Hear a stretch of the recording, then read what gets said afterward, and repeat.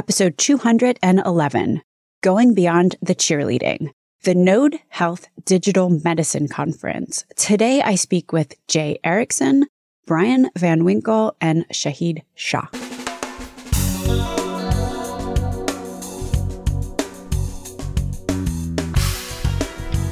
American healthcare entrepreneurs and executives you want to know. Talking. Relentlessly seeking value. Node Health is the collaborative home for digital medicine transformation. It is led by health systems in partnership with payer, pharma, patient, startup, and industry partners. Node, N-O-D-E, by the way, stands for Network of Digital Evidence.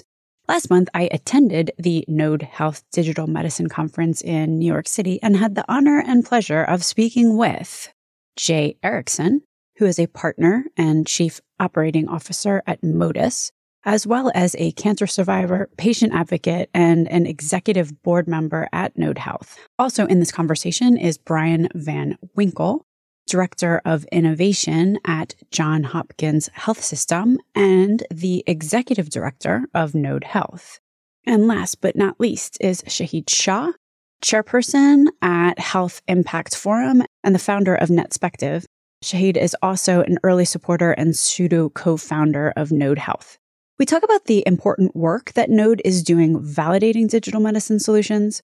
If you work in this industry, especially if you are a buyer or seller of digital solutions, you're going to want to listen to this episode, in particular, the part towards the end where we talk about something every good strategist or architect knows about, the role of abstraction in any solution that has the potential to scale. My name is Stacey Richter, and this podcast is sponsored by Aventria Health Group. Welcome to Relentless Health Value, Jay, Brian, and Ashid. So starting with you, Jay, do you want to just say who you are and where you work? Sure. My name is Jay Erickson. I am a partner and health and wellness lead at Modus, which is a digital product studio based here in New York. I'm also a cancer survivor and a patient advocate at large, and I am also on the executive board of Node Health, and I'm excited about the work that we're doing as an organization. Specifically, I represent a patient node and that voice in the organization, as well as an innovator node, and recently in the past few months have been focused on user experience measurement. Brian? Like most people here, I have multiple hats.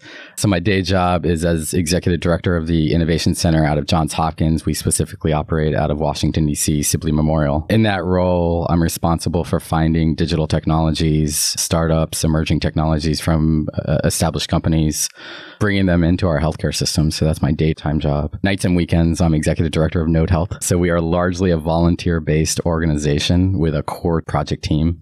So I run that organization. Super proud of it. So happy to talk about it. And I'm Shahid Shah. I've run a company called Netspective, and we do a couple of different things. There's a group of us that run media properties, so a podcast, as well as a number of blogs and other sites that help developers figure out what to make and how to make it in the digital health and medical device communities. And I was one of the early supporters and a pseudo co-founder of the Node environment, and Node as an organization, which is now fully nonprofit registered company. We're doing some great stuff. And I think as we jump into discussing questions around what we're doing, people will soon quickly discover that there's lots of gaps that we're filling here. So I look forward to the conversation. Speaking of the gaps that Node is filling, why don't we go back to Jay? And I'd love to hear, what is Node from your perspective? So Node stands for the Network of Digital Evidence. And I think there's two key concepts baked into that name. One is it's a network. It's the assumption that not one tranche of this industry, pharma, payer, patient advocates, is going to solve problems, that problems get solved using a network, using a collaborative approach. So I think that's a really important piece of it. And then of digital evidence, so that it's evidence-based. And I think this is a key differentiator in the market, that we are hyper-focused on evidence-based and rigor and the kind of science that has been brought to the adoption of previous types of medicine, molecular medicine, and other types of medicine. Brian? Node Health, as Jay said, is really to fill a void in the digital health industry, which is all around clinical evidence. It's great from my perspective in wearing two hats, because I sit on the problem side, being a director of innovation at Johns Hopkins, trying to find the right solutions that have clinical evidence to them. I have dozens and dozens of conversations with clinicians every day that say, look, I need these solutions. This EMR is crushing me. What's out there that can help me? but at the same time, they're incredibly skeptical of technology as a solution. And so if I can't bring technologies that have some type of a clinical rigor backing, that have been through a trial when appropriate, I lose credibility. The startups lose credibility. The entire digital technology industry loses credibility. So Node Health is designed to kind of add that clinical rigor to some of these digital technologies. And speaking of kind of credibility, the reason I think Node Health fills that gap, or can credibly fill that gap, is because we're run, owned, operated by healthcare systems themselves as one part of the healthcare ecosystem. On our board, in addition to some great people from the payer node and from the government node and from the patient node, is the healthcare system node, which in addition to the patient is kind of at the center. I mean, we can't kind of get away from that yet. So our board is made up of a lot of healthcare systems. We're a 23 healthcare system organization and growing. And a common part of that is our network into researchers, principal investigators that understand rigorous trials, so that we're not just kind of publishing superficial thought pieces, but we're actually trying to be a solution within the industry. This is Shahid. So before we have a discussion about why yet another organization, let's think about what would happen if Node doesn't exist and is not successful. If Node is not around, we don't actually understand from a market perspective what products are really in demand versus just being supplied because startups and others are producing them. So you can go to a lot of conferences and you'll see many, many companies out there with a great idea, but unclear about what the demand is from the hospitals and the pharma and the payer side. So the first thing we're doing is to say, okay, let's match real demand to potential supply. Now, when the supply does come in, how do you know what is good and what is bad? Well, in this case, good and bad really means, will it work in my environment? Will it assist patients lightly, or is it going to give them, new things that they could never do before?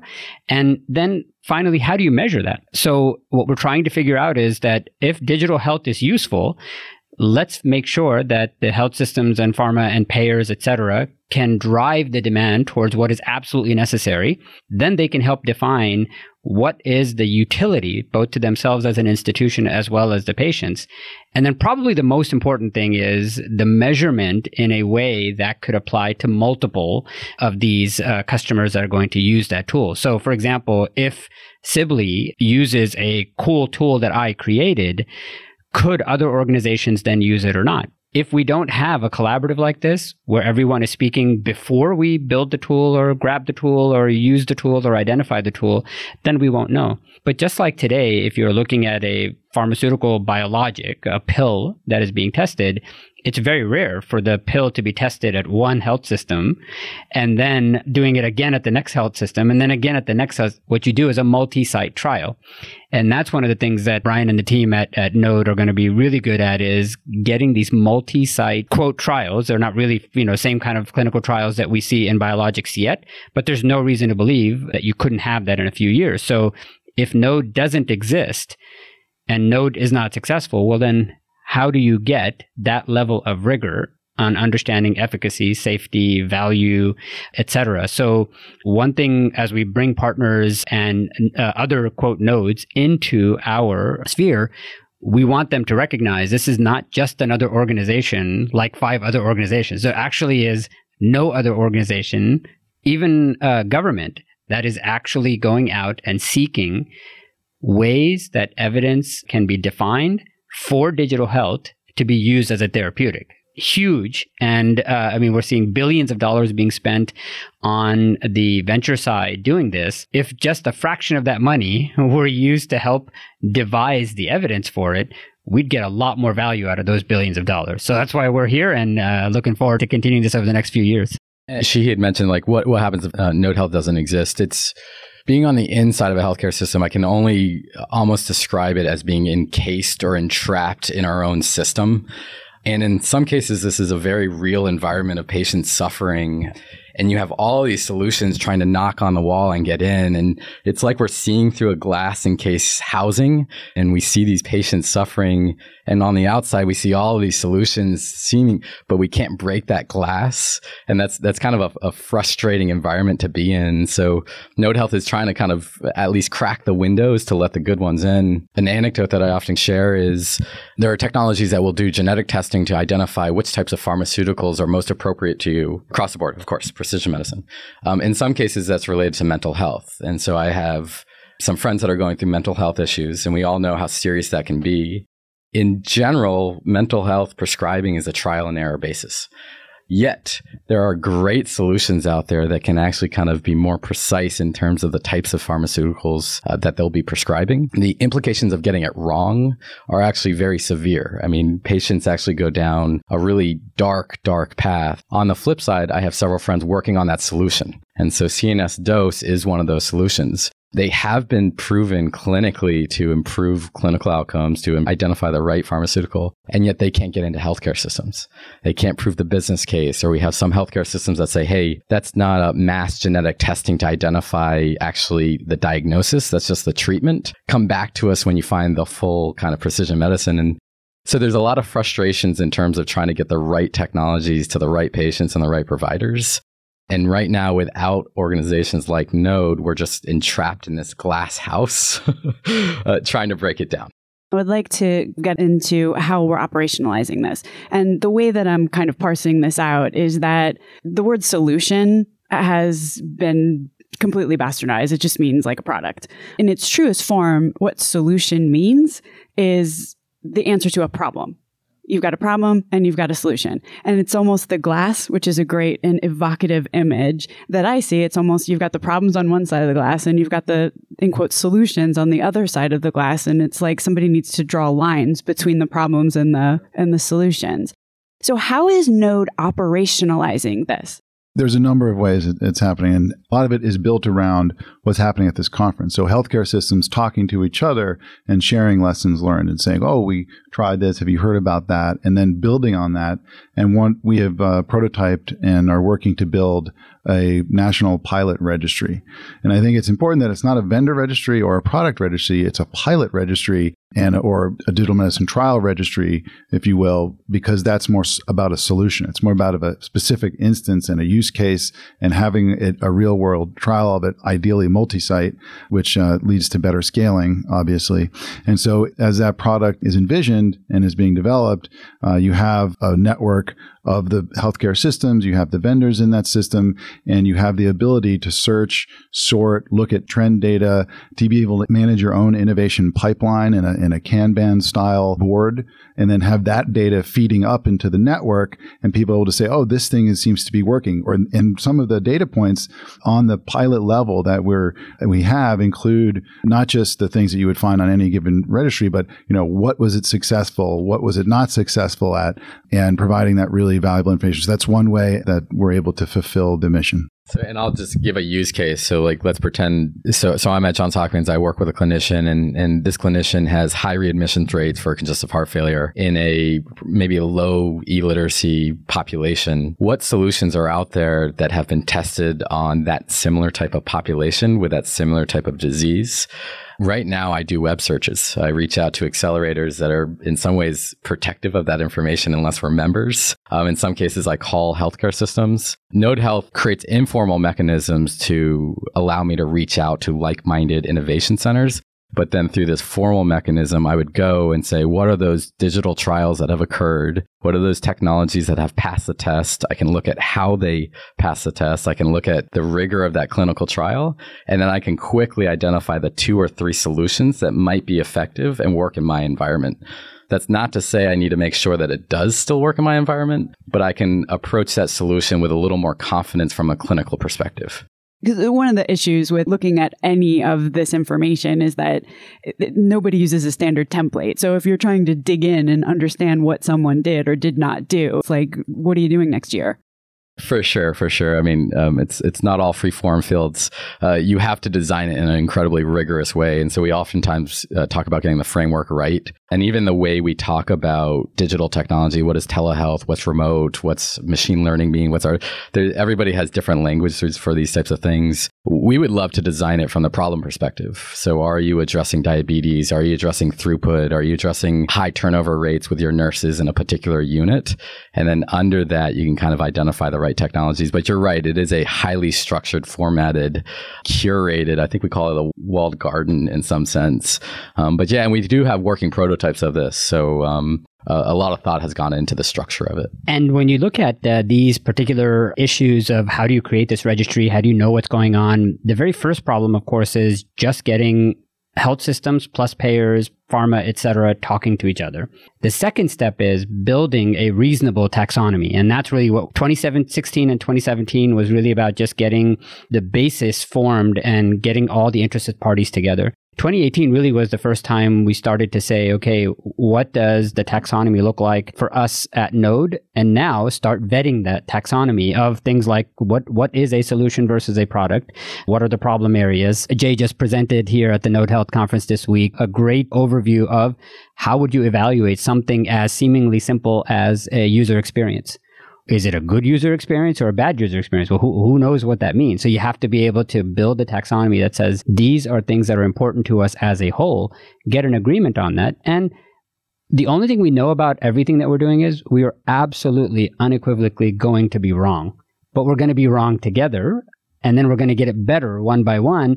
And then as soon as one piece gets better, everybody simultaneously benefits. So the idea that we know in advance what is right is not true, right? What we know is we're going to get it wrong. And by these minor iterations, and so just having a room full of people that could look at what Jay and his team have just presented, now instantaneously, we're going to say, oh yeah, 80% of it looks great. But you know what? 20%, there's no way I could score this.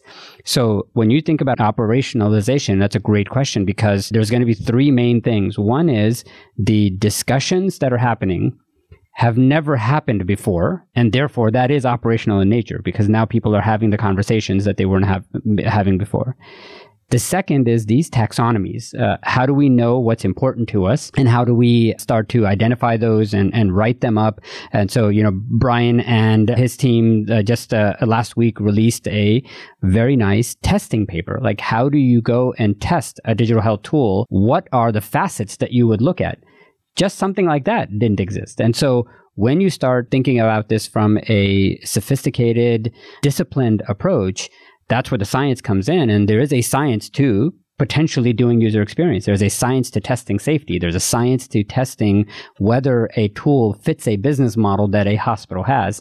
And so 2018, 2019, these are about the taxonomies. And then that last piece, which I think 2019, 2020 and beyond is going to be about, is actual pen to paper code that people can use. They can download it and inject it into their own systems. They can go to registries that Node would create. They would be libraries that are spun out and used by the community to pull in and do new things that we didn't think that Node would be doing, but could be sponsoring or asking other people to do. And so we really believe in committing to code everything that we are talking about. And sometimes code is a paper that explains something, but realistically, code should be something that somebody can actually download and use. And that's where we want to be. So we don't want to end up being an organization that just yammers on and talks about all the nice cheerleading kind of stuff. We want to say, here's how you do it, then go do it, prove it, get people to use it, and then worry about adoption and everything else, because the community is big enough just in this conference that you can see. I mean, there are some important health systems here, important payers, important pharmacies, et cetera. Everybody's here.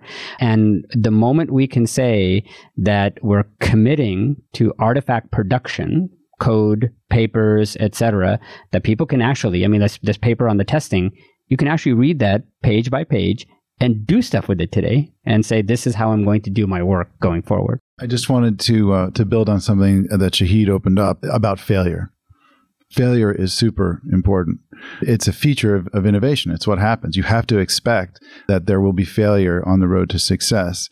And so part of the thesis of the network and the value of the network and the value of the registry is to share failure so that it's not repeated in a silo going on all over the country. And that if we can bring that up to the surface and have those things quickly shared, and why they fail is super important as well. So that concept is built into the registry to say how effective was it? And if it wasn't effective, what are the lessons learned? So lessons learned is a data point that's in the registry so that can be shared so that if someone in the next health system goes to implement a solution like that, they can avoid those pitfalls. And that's a real value that comes out of that network effect. And we had joked at one point in the product design about calling it the fail scale.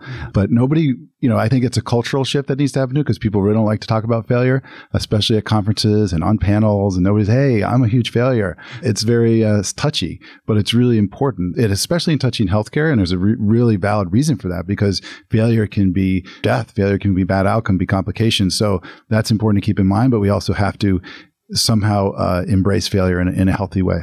Basically, what you guys have done there is solved publication bias, which is a problem in traditional medicine, obviously, as much as digital. So hopefully the fail scale will be adopted by your more traditional clinicians as well.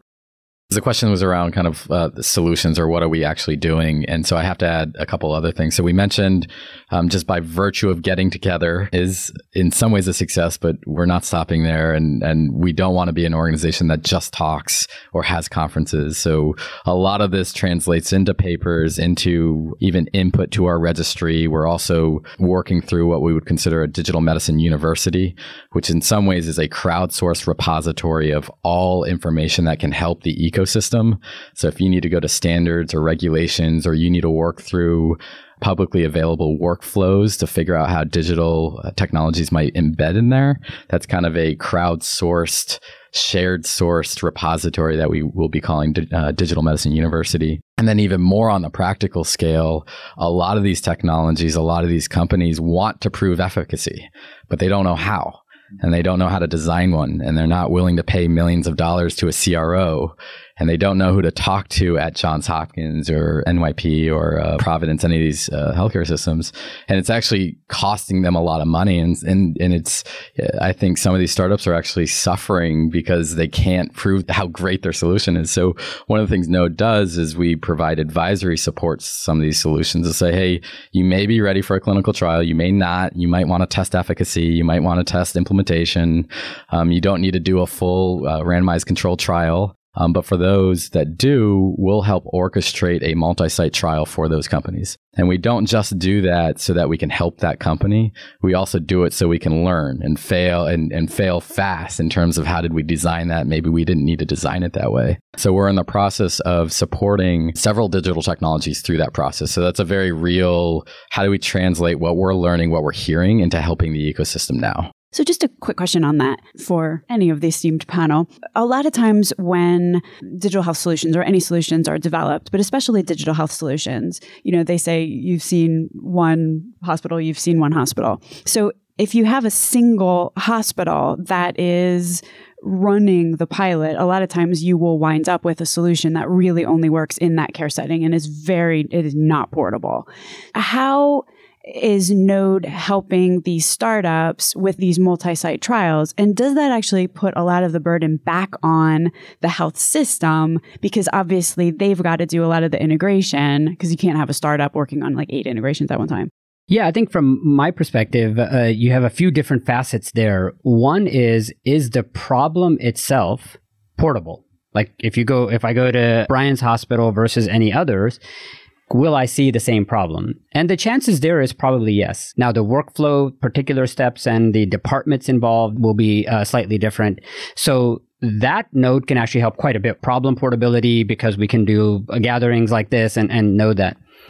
Then there is architecture, design, and implementation portability. Now, that's just bad engineering in many cases, primarily learned from the agile development movement, which just says, develop something quickly and see how it goes, right? That works well on an enterprise setting. If you are the hospital, all of your users are in your unit, you can try something out with them. But if you're a startup and you're selling and you have to sell at volume and at scale, you better have done a lot more thinking. And this doesn't mean go to waterfall, or it's not a problem with saying agile is good or bad or waterfall is good or bad. What I'm saying is that what I'm seeing as an architect on a number of different systems is a startup will go in, build a solution. The first one that they build is for, let's say, Brian. Brian's very happy, but they forgot that after Brian comes 50 other people, and you can't just do that with every one of them. The hospital doesn't want you to experiment on them from a implementation perspective. Experimenting with their problem, that's okay, because their problem is slightly different. So there is a configuration-driven model, what's referred to these days as a low-code platform. You can use low-code platform, configuration-driven models, so that you're far more adaptable. So you have to architect for change, build for a very specific set of audiences from their problem perspective. But then this thing better be installable with proper integrations, etc. And we are well beyond the cheerleading phase where it was just okay to say, oh, we've got something. No, that thing better work from a purely technical point of view. The first time it's installed, the technology itself must work. We're going to drive to better connection to problems soon. Then there's this third problem. So first is the problem portable? Second is the architecture, the technology, the solution itself from a purely implementation perspective portable, and it must be. The third thing that causes the biggest strife is how well do I integrate into existing systems? If you are devising a digital health platform today, which is not mobile first, patient first, and integration first, stop now. Go find something else to do. We are well beyond this notion that somehow we'll put it in and then we'll see how it works. No, I need to know before you walk in. And that's why these registries and these things that we're talking about, they're going to ask you, like, what is your integration strategy today? What are you supporting? What don't you support? Where has it been proven? What standards are you using? So when you look at these very substantial questions, startups that hope that the health system is there to help them finish their solution are living in a dream world. That fantasy is never going to come true. What the health system wants to know is, have you thought this well enough that it is applicable somewhere? It's some health systems are okay to be the first. That doesn't mean they're being the first on the tech. They're being first that you've applied your technology to their problem. That's very reasonable because everybody's problems are slightly different, but a good, solid architect, product development team knows how to abstract. And if you're not good at abstracting, and you can't say that this problem probably looks like that problem or that problem, even by the way, in payers. So today we do have this issue of multi-stakeholder, multi-institution, this MSMI thing that we talk about very regularly. But even across payers, if you look at the convergence of digital health across payers, providers, pharma, you can see patterns and good architects. And when I say architects, I don't mean a solution architect. I'm saying an architect of a problem domain can see that there's an abstraction that can happen. And if you're not good at that, don't get into this business, right? I mean, you have to see across facilities, which is what Node is helping with. We see across facilities, everybody describes things differently, but it is incumbent on us as an organization to say, you know what, your problem and their problem, they sound completely different, but they are really the same problem. That's the abstraction that occurs. And if you do proper abstraction, then your problem portability remains a concern and you work that out. But your implementation portability and your integration strategy could easily be adopted to tie to specific problems. I so agree with everything Shahid said, and I just want to add, practically speaking, one of the things that we are offering now and are doing actively now is clinical trial services. So that means working with startups to design these trials and to facilitate them to be multi-site. And multi-site, just two, is 1,000 times better than one. So it doesn't need to be 3, 4, 5 sites, just 2 sites. And the real reason for that is some of the stuff that Shahid was touching on. And, you know, if one site has Epic and one site has Cerner, or both sites have Epic, we all know that they could be totally different integrations. That's super important to do out of the gate. And it forces you to think this way, that if you're not used to doing the abstraction that Shahid is advocating for, it just forces you to do that. And this is another underscoring the fact that this is a different kind of medicine. So when you try out a molecule, you're not going to reconfigure that molecule when you go next door. But because software is so fungible and so easy to configure and change over time, that's the risk here. And we need to have a different approach. Yeah, and I would add a fourth bullet to your list there, which kind of is an add-on to what you just said, because I was paying attention in some of the sessions this morning. Someone had said that the success of an implementation is 80% people, 15% process, and 5% technology. And I think that sort of speaks to exactly what we're talking about here, that if you just work on one site, then it's tough to separate what is specific to that particular site to, between what is a universal abstraction of the need. Just a couple anecdotes, because I agree, of course. One is we were working with one company that embedded their solution in the EMR, and it's a decision support solution in the emergency department, and it's proving really effective. And they're like, how do we get it out? And I'm not the technical guy, but I think it's too late. You might as well start from scratch. And that's not a problem either, but it's almost cemented in the EMR. So clearly there wasn't any kind of planning or thinking about how that might be applicable across healthcare systems. And that happens a lot. And in some cases, that's great. But then the reaction to the phrase, once you've seen one healthcare system, you've seen one healthcare system. I always think about my experience.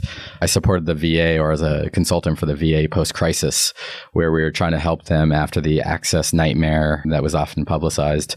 The phrase, once you've seen one VA, you've seen one VA, was notorious. And people would always chuckle.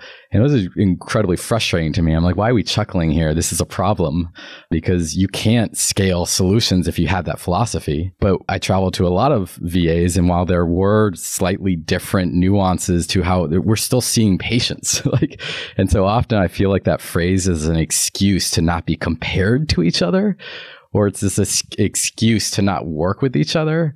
And it becomes kind of this almost like teenager attitude that says, hey, I'm different. And I think we can kind of break that down. And honestly, of course, agree with these guys. We are doing an analysis of 13 focus areas that are problem areas across our healthcare system. I'd be willing to bet whatever money Shahid has and Jay has on these being incredibly relevant. And if we can kind of solve them together with that kind of forward thinking attitude, we'll go a long way. But I always react to that one healthcare system. You've seen one healthcare system. Let's break that down a little bit, Yeah, there is always a foundational set of common denominators, because you're absolutely right. If you've got organizations and the main mission of those organizations is exactly the same, thinking that, and the main customers are effectively similar, you're certainly going to get common denominators. So if someone is interested in learning more about Node, or wants to engage, or maybe is even here at this conference and is looking to become more involved, what should they do? I'll answer the direct questions is go to our website, nodehealth.org. Where there's a couple links where you can kind of let us know who you are and how you want to be involved. Obviously, you grab us. I look like me. If that helps anybody on this podcast. We're fairly up front and present on a lot of conferences. So honestly, as part of this kind of ecosystem draw, we are constantly looking for people that share the same type of passion. And people that have that energy and enthusiasm are infectious, and we find each other in these types of places. That's the informal answer. info@nodehealth.org is the email that we check regularly. But yeah, I mean, there's a million mechanisms coming to these conferences. We send out pulse to a newsletter that lets people know how to get involved. But I think those are the two kind of formal mechanisms. I thank you all for being on the Relentless Health Value podcast today. Once again, that was Jay Erickson, Partner, Chief Operating Officer at Modus, as well as on the executive board at Node Health. Brian Van Winkle, Director of Innovation at Johns Hopkins Health System and Executive Director of Node Health. And Shahid Shah, Chairperson of Health Impact Forum and the founder of Netspective, as well as an early supporter and pseudo co-founder of Node Health. Links to everything discussed on the program today can be found at relentlesshealthvalue.com. If you visit the website, relentlesshealthvalue.com, you will also find a complete listing of all of the shows that we have published thus far with leading entrepreneurs and executives in the healthcare space today.